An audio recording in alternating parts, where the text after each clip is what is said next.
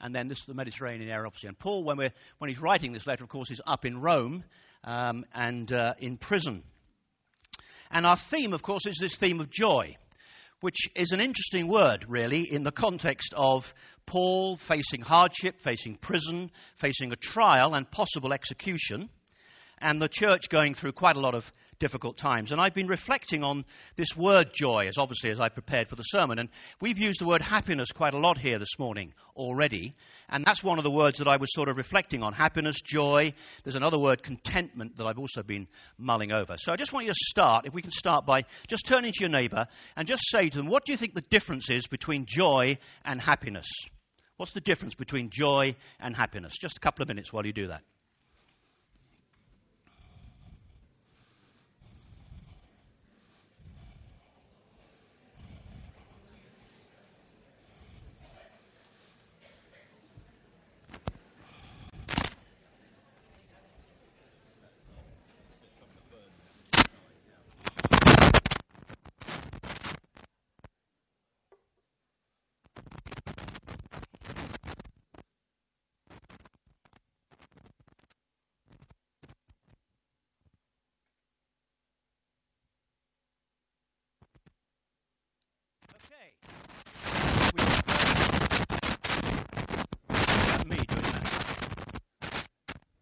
Is that me doing that, or am I all right?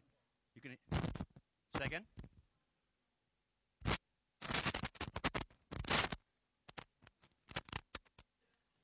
Is that all right? That better? You hear me at the back? Sorry about that. So my name's Tim Cross. I'm a lay minister here, and I'm also a soldier, like Andrea, which means, of course, being a soldier is why she found it so easy looking after these twins and dealing with all the hassle. But I refer back to being a soldier as we look at some of these characters. I don't know what you thought about happiness, but happiness, for me anyway, evokes ideas of lovely holidays, unwrapping Christmas gifts, baptism gifts, being with someone we love, laughing at surprise, at an unexpected gift. All of us want to be happy, and there's nothing wrong with that, of course. But the danger, I think, is that we chase the sort of elusive ideal. We spend our money to secure the latest car, the latest fashion, piece of technology, which we're assured, of course, will fulfill our wildest dreams. But if happiness depends on circumstances or the latest gadgets, what happens when the circumstances change? The toys rust, loved ones die, health deteriorates, money disappears, and the party is over. I think there's something about joy standing in contrast to happiness as being deeper and stronger. Joy is the quiet, confident assurance that God loves us and that He's at work in our lives, no matter what happens. Whilst happiness depends on things happening, results going our way, joy, I think, is deeper than that. And ultimately, according to the Bible, it depends on a relationship with Jesus Christ, which is what this series is all about. Now, there are going to be four main players in our passage today. Graham's going to come and read to us in a moment. Two of those players have always been there. Paul, the writer of the letter, and the church that he writes to in Philippi in Macedonia, up in the top left-hand corner there. That church had been established there by Paul, and he seems to enjoy a sort of special relationship with them. They were clearly a source of great encouragement to him, and he writes to them, as we'll hear, with great love and affection, telling them that they have brought him much joy, a word used 16 times in the 4 chapters of the letter, which finishes with that great acclamation that they and we should rejoice in the Lord always. In a life dedicated to serving Jesus, Paul had to face up to poverty, pain, beatings, imprisonment, the threat of execution. It was from a prison, as I said earlier, that Paul is writing this letter. And yet he's learnt to be content. It's another word that I referred to earlier, and I'm going to return to in about 5 weeks when we look at another part of this passage. But he'd clearly found real joy as he focused all his attention and energy on knowing Jesus Christ and on obeying him, on putting the interests of Jesus above his own. The other two players are new, Timothy and Epaphroditus, or Epap, as I will call him from now on, because I don't know how to pronounce his name properly. the two people we're concentrating on today, seeing how they served Jesus through Paul and the church. And as always, the aim is to open up the Scriptures and offer a challenge. Are we serving Christ's interests or our own? Are we seeking happiness or seeking joy? So let's start by opening up our Bibles. Graham's going to come and read to us. It's on page 1179, which you might like to open and keep on your lap as I'm speaking later. It's also going to be on the screen, the reading itself, as Graham reads to us. So Graham, over to you. Yes, Tim said it's on page 1179, and it's actually from Philippians chapter 2, starting at verse 19.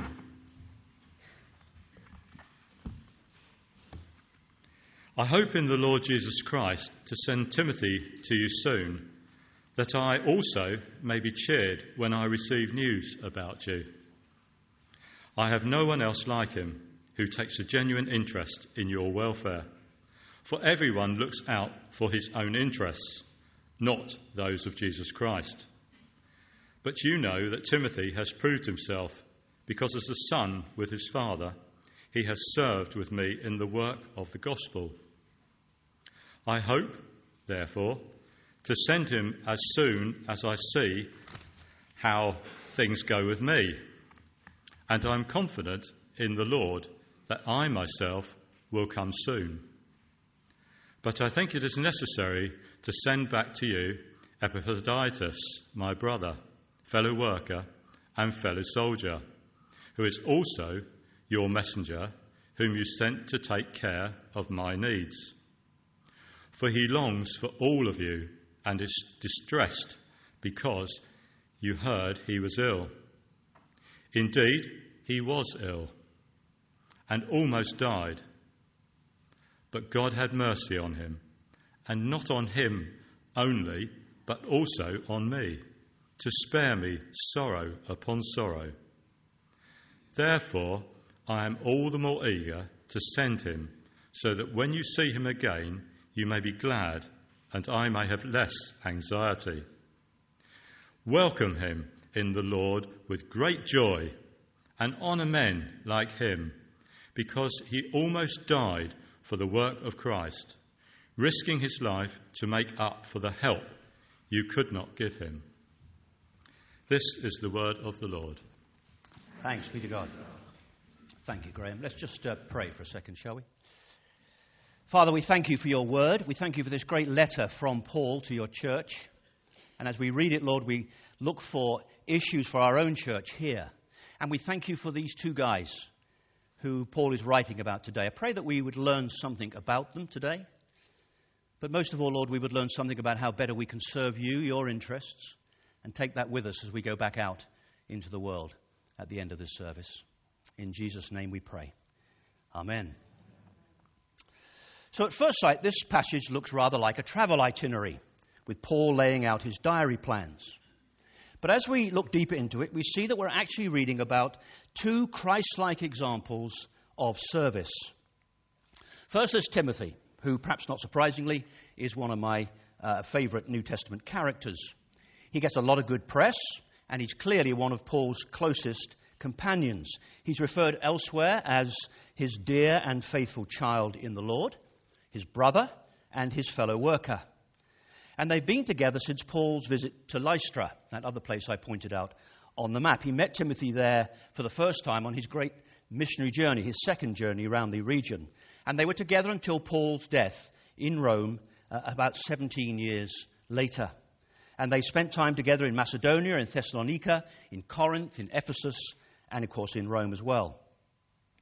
A much younger man than Paul, Timothy seems to have been by nature somewhat reserved and even timid. But yet Paul sees in him something very special. In the same way that God seems to pick the weakest and the lowest to take on major roles throughout the Scriptures, Paul commissions him to strengthen the Corinthian and Thessalonian churches in their faith, because for all his shyness, he could clearly be trusted above many, if not all, others to show pastoral care and gentle tact as he travelled around to deal with awkward situations. He acts as a messenger for Paul on a number of occasions and always seems to be available to Paul, entirely at his disposal, being prepared to undertake dangerous journeys and difficult errands for him. In my language, in military language, he was effectively Paul's military assistant, or his ADC, his aide de camp. I had an MA for a while and an ADC for a couple of years when I commanded my division. They were both indispensable to me, to such a degree that Richard, my ADC, subsequently married my daughter. Paul was to write 2 very personal letters to Timothy, letters that were undoubtedly a source of encouragement to them, as they are to all of us today. And if you haven't read them for a while, they're well worth a read. And it all bears fruit, because Timothy goes on to become the first bishop at Ephesus, where his protests at their licentious behavior in honor of Diana lead to his martyrdom in AD 97, 30 years after Paul's death, all of which affirms his courage and his faithfulness. It's clear that Timothy has a Christ-like mind, a gospel mind, and that his attention is always focused on serving Christ's interests. Paul says that he has no one else like him. If you open up the passage and look at the words that Paul is using, very powerful words. No one else like Timothy around him. That unlike everyone else looking after their personal interests rather than those of Jesus, he, Timothy, takes a genuine interest in the affairs of the church in Philippi. Paul reminds them that they know that he has proved himself, for as a son with a father, he has served alongside Paul in the work of the gospel, helping to establish their own church, amongst other things. It is this concern for the gospel and for them that motivates Timothy, drives his concern for God's people and for their well-being. Now, that concern may have been sharpened by some news that EPAP brought along with the money sent to help support Paul in prison. Perhaps the Philippians were facing deepening opposition and suffering for the gospel. Whatever it was, Paul would clearly have liked to send Timothy back to them, to encourage them and to pick up on what was going on there and then bring all the news back to Paul, who also says that he's confident that he himself will subsequently be able to visit them. But apparently he can't send Timothy now. Now, we don't know why specifically, but maybe he needs Timothy to be around preparing for the trial that Paul is facing, a trial that might lead to Paul's execution.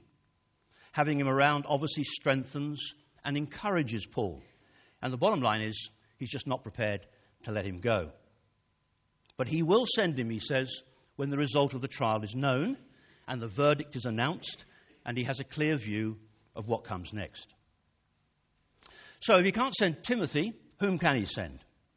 Paul has made it clear in verse 16 of chapter 1 that not everybody preaching Christ in Rome is inspired by the highest of motives, seeking their own interests, preaching out of selfish ambition, maybe seeking prosperity and popularity rather than the interests of Jesus. They're warm to their own interests, but cold to the work of Christ. The bottom line is that he can't trust them to face up and overcome the threats and dangers of the proposed journey. So he turns to our second character, EPAP. Now, we don't know much about him. He's only mentioned in this letter, but it's probable that he was a non-Jewish Gentile convert and an elder, a leader of the church in Philippi. He had been sent to Rome by them, entrusted with clearly a significant gift of money to be delivered to Paul to support him during his imprisonment and trial there. Like all prisoners in those days, Paul has to rely on family and friends to bring him food, fresh clothing, and the money needed to survive, as he says in verse 25, to enable him to take care of his needs. And it is to him that Paul turns, and he's going to be sent back immediately for, I think, 3 reasons. He was their messenger in the first place, so they must have trusted him. He, EPAP, longs to get back to them. And also he's been distressed because he knew that they'd heard that he'd been ill, and he wants to get back so that they could see that all was well. So the letter includes a personal discharge, making it clear that EPAP hasn't just cut and run from the trial and all that's going on in Rome and what might follow, and a warm commendation, revealing the depth of Paul's appreciation of him during the rigors of his imprisonment. Paul writes glowingly about him. He calls him a brother, a fellow worker, and a fellow soldier. The latter is a rare accolade, suggesting that they had fought side by side, facing conflict and danger, as indeed they had, because we know that Epaphras had almost died for the work of Christ, risking his life to bring this money to Paul. We don't know how long he'd been with Paul, and we don't know if he fell severely ill during the journey to Rome, and yet had pressed on because he knew the importance of the gift that he was carrying, or if he'd become ill once he'd arrived in Rome. It would clearly have been a body blow to Paul if he died, pouring, says Paul, sorrow upon him. And the Philippians may not have realized how ill Epaphras had been. But thank God he hadn't died, and Paul was glad that he was now able to send him back, carrying this letter and asking, if not ordering, that they should welcome him back in the Lord with great joy, that word again, and that they should indeed honor him. Unlike the world, which honors those who are intelligent, beautiful, rich, powerful, time after time, Scripture honors the exact opposite. Those who give their lives for God and for the gospel of Jesus Christ.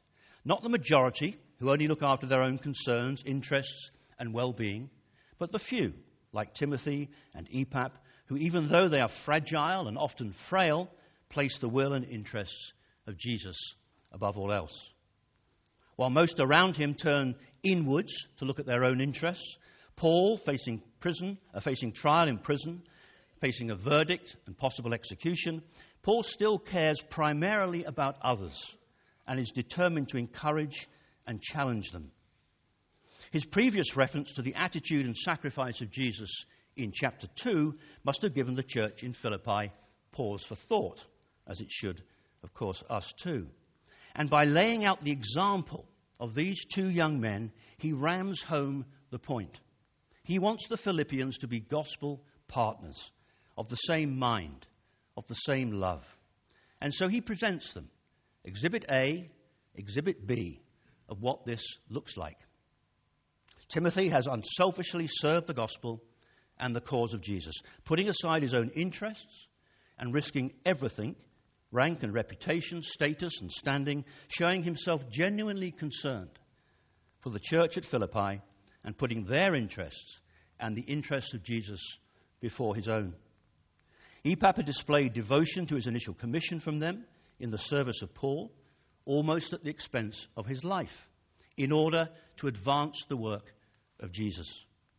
They are slaves to the gospel, servants to others, having the mind of Jesus and a determination to serve him and unselfishly care for others. So what does it mean for all of us? The work of Christ clearly isn't easy. Balancing out the needs of family and friends in the various phases of our lives whilst following the call of Jesus is never going to be easy.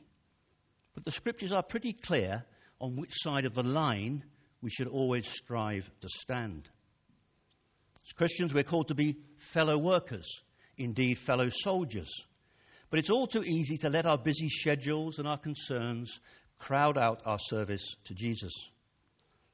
Pressing on whilst being desperately ill may seem a bit fanatical, but where we cross the line from dedicated service to being a fanatic is not that clear, to me at least.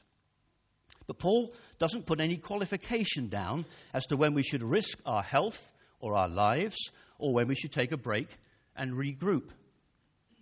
And the truth is, in sport, in business, in many other areas of life, loads of people out there, and maybe even some of us in here, risk everything, money, family, health, as we pour our treasure, our time, our talents into an attempt to secure earthly success, to secure happiness. What stops us doing the same for Jesus as we search for his joy? A missionary called John G. Paton was having a conversation with an aging Christian before heading off to the South Sea Islands back in the late 1800s. "You'll be eaten by cannibals," he was told. Paton replied, "Mr. Dixon, You are advanced in years now, and your prospect is soon to be laid in the grave, there to be eaten by worms. I confess to you that if I can but live and die serving and honouring the Lord Jesus, it will make little difference to me whether I'm eaten by cannibals or by worms.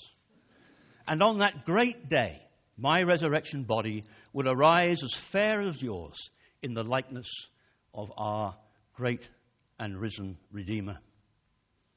That's the mindset of Christ. And an example of someone serving Christ's interests rather than their own in the great adventure of living out the gospel. I once read that driving to church on a Sunday can sometimes feel a bit like Groundhog Day, the movie where Bill Murray's character is forced to live pathetically exactly the same day over and over again. There's nothing wrong with the day that we Christians are reliving. It's just the same. Mostly harmless routine of errands and pleasant exchanges in the Christian cul-de-sac. Our distracted gaze into the distance is occasionally interrupted by a nice hello, a small chore, or a really happy worship song. But then our minds slip back into the muted monotony of a perfectly fine Christian day. And we feel, maybe, vaguely discontent. Following Christ is supposed to be a bold adventure of power and beauty and singular importance. But the reality is that sometimes it appears and feels very different. And in very deep ways, it can be disappointing. We can all feel dressed up with nowhere to go, left wading in the gentle waves on the beach as the ship of adventure with Christ heads off to sea without us. Given the call of Scripture to be bold and get engaged in a glorious struggle, why do so many of us tend to settle for so little? When he calls us to be the light of the world, he isn't referring to a nice night light that will comfort the kids and keep us from stubbing our way on the way to the bathroom. Rather, wielding a Star Wars lightsaber against the great evils of the world, driving out deep swathes of darkness. But all too often, when we ask ourselves, how far should we go? To the South Seas or beyond? The brutally honest answer is, as far as I'm safe, as far as I'm in control, as far as the risks feel manageable, as far as my sphere of competence will take me. And all too often, we can retreat. We decide to settle for some more modest ambition. And consequently, in quiet, secret moments, we sense it doesn't take us very far at all. Jesus beckons us to follow him to a place of weakness, to the vulnerability of a child, so that we might know how strong our Father is and how much he loves us. But truth be told, all too often we would rather be an adult, be in a place where we could still pull things together if God doesn't show up, where we risk no ultimate humiliation, where we don't have to take the shallow breaths of desperation with a pounding heart. And as a result, our experience of our Heavenly Father is simply impoverished. We just don't get to be with him on the adventure that he calls us to, if all we want to be is safe and warm. We serve a God whose power is made perfect in our weakness, not in our strength. We think, preserve the body. He thinks, preserve the soul. We dream of a pay rise. He dreams of raising the dead. We avoid pain and seek peace. He uses pain in order to bring true peace. We resolve to live before we die. He tells us to die in order that we might truly live. We love what rusts away. He loves what endures. He calls us to make the transition from being amongst those who have been rescued from the world to those through whom God is literally rescuing the world. Like Paul, Timothy, and Epaphras, as citizens of heaven already, through Christ's resurrection, we are called to strive side by side in the adventure of living out the Gospels, of putting Christ's interests above our own. And in doing so, we are promised joy, deeper and stronger than just happiness, the quiet, confident assurance of God's love and work in our lives, no matter what happens to us. But that joy depends on being prepared to serve Jesus Christ, wherever that takes us, through both the good times and the hard times. So perhaps today is a good day to ask ourselves a pretty simple question. Is it joy that we're after, or simply happiness? And whose interests are we therefore seeking to serve? Our own or Christ's? Amen.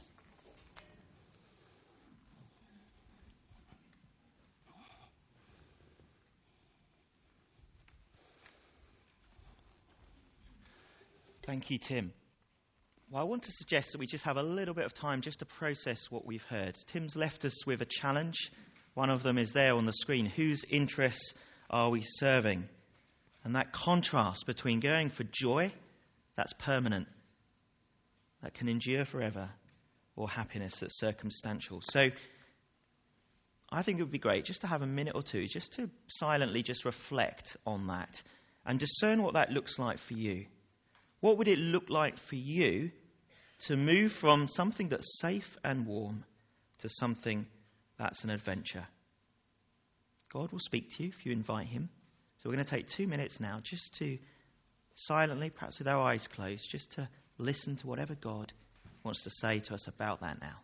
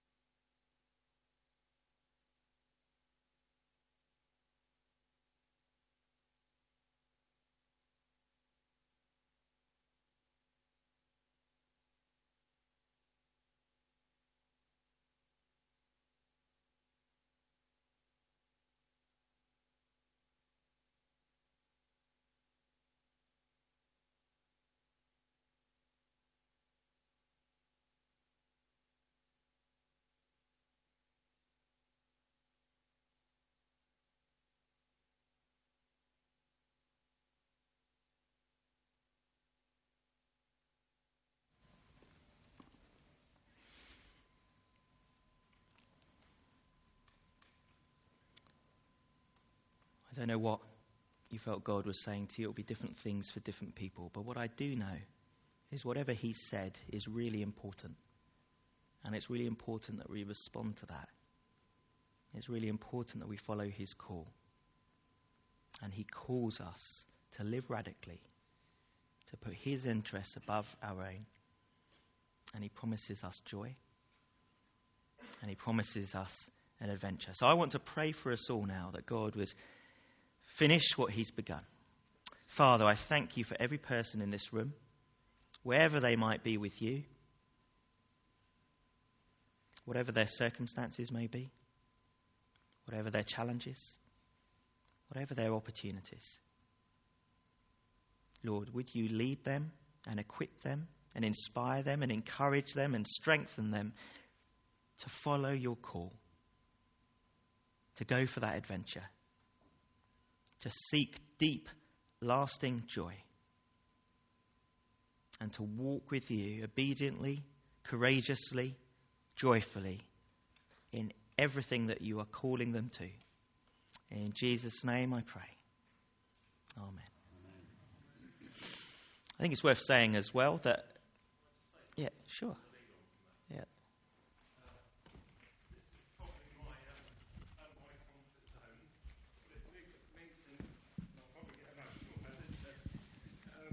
It links in very much with Jonathan Vera, who's someone I've known for some time.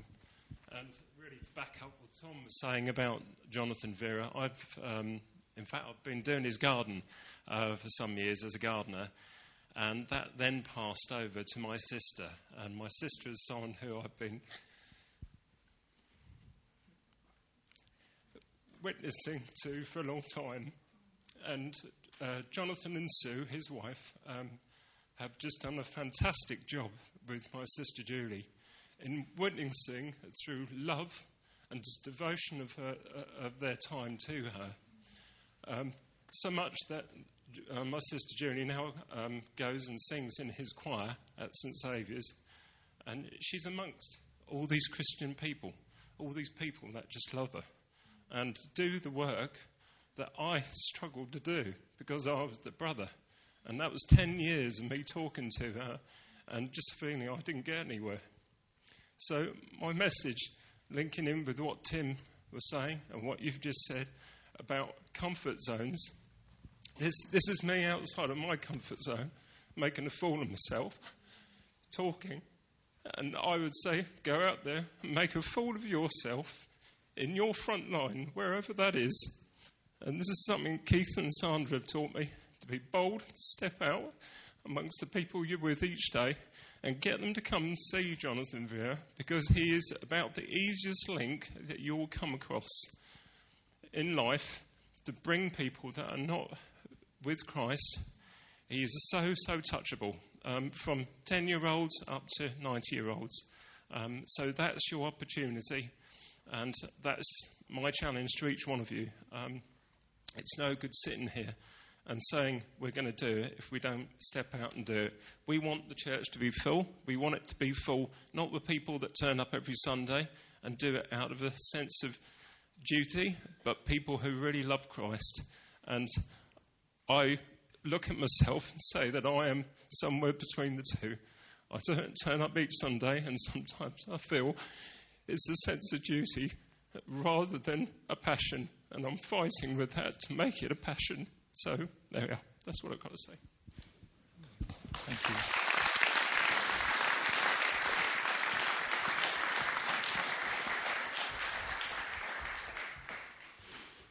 you. Okay, well, that's a wonderful thing just to think about, to be encouraged. And I'll just back that up completely. Jonathan is a natural evangelist, and this is a golden opportunity.